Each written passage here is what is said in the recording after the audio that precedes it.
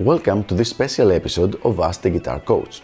This is going to be a part of an ongoing but definitely not sequential series where I give some music business tips that I believe are applicable to most guitar players, especially people that have been playing for a few years and they have reached the intermediate stage. So it's going to be called Music Business Tips, and let's get started with number one. Own the brand you're putting your work into. So there you have it. You should own your own brand. That means whether it's an actual band or it is a CD project or any kind of project, you should have it crystal clear on what happens with a specific brand. As far as I'm concerned, the most important thing is what happens if one of the persons of the band or of the project decides to leave. And this needs to be clear from day one. I know to most people this sounds like overkill, especially when you're starting a band or you're starting a new project. You never want to think about what will happen if things go wrong. But just trust me, I have several decades of experience and it's really not overkill. Just make this thing clear. Explain to any band members that if they decide to leave, it's okay, you're still going to be friends or not, you decide, but the project is going to go on. This has been a problem several times in the careers of my students, where they had a project or a band, one of the persons decide to walk and then become this huge hassle on what's going to happen with the project. So don't do that. If it's something that you really believe in, if it's something that you're putting work in and you're interested in, then definitely make sure that everybody understands that even if they leave, the project is still going to continue. A few years ago, I had a really good student of mine, George, and he had a band and they were playing for several years and they were actually beginning to become fairly famous. They were definitely doing the right things, doing the right steps, recorded one CD, did pretty well, recorded the second CD, did pretty well.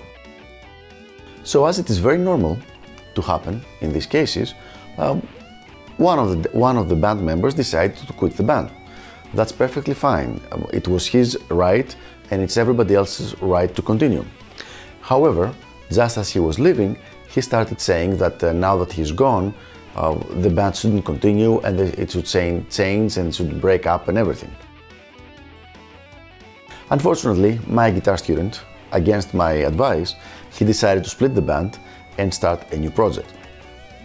The new project did well, but it took the new project at least 5 years to get to the same point of being slightly famous and being successful that the previous band was. So those 5 years were wasted because he was not clear from the beginning that this was his brand.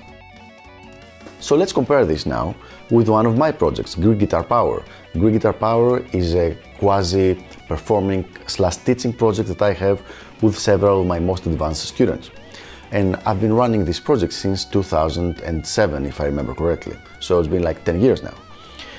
Sometime around 2010, a couple of the band members decided that they couldn't continue with touring with us for their own reasons, and this is perfectly fine, so they decided to quit the band. They quit the band, I found 2 other people to come tour with us, and nothing changed. Nobody was the wiser, and there was absolutely no problem. There was no gap at any point of the process of building the specific band, the specific project, just because a couple of the members left. And the people that left were from the members that were there from the day one, but it still didn't make any kind of difference. Why was that the case? Because from day one, I made it very clear to everybody that this project was a project that I was leading, and if someone wanted to stop, to leave at any point, by all means they could. We would still be friends and everything, but the project is not going to stop no matter who decided to do what. So this is what you should do. Just make sure that if you feel very strongly about a specific project that you start, Make sure that yes, you're gonna treat everybody perfectly well, but make sure that they understand that it is your project and it's not gonna disappear and dissipate if they decide to go away. Now this, however, might mean that if you're doing some kind of promotional activities or if you're recording a CD or something like that, you might need to pay for those activities. And this is not so difficult to understand from the point of view of the other artists. It's very acceptable, and you should understand that if an artist is not an equal part of a project, he might not be willing to invest a lot of time and definitely not a lot of money into the specific project. So if he's just trying to see if he likes it or not, but you have decided to make a commitment on the specific project, you might be expected to pay for those things. So there you have it. Music business tip. Always own your brand. In this earth that we live in, the only thing that we have limited is time. And I don't mean it in a spiritual way, I mean it in an actual practical way. You can always make more money, but you can never remake for lost time. So if you have been building a brand and for some reason, because somebody leaves or for any other reason, you have to stop using this brand, you have to build a new one, and this is going to take a lot of time. Make sure you own your brand, and this is going to help you very, very much long-term in your music career.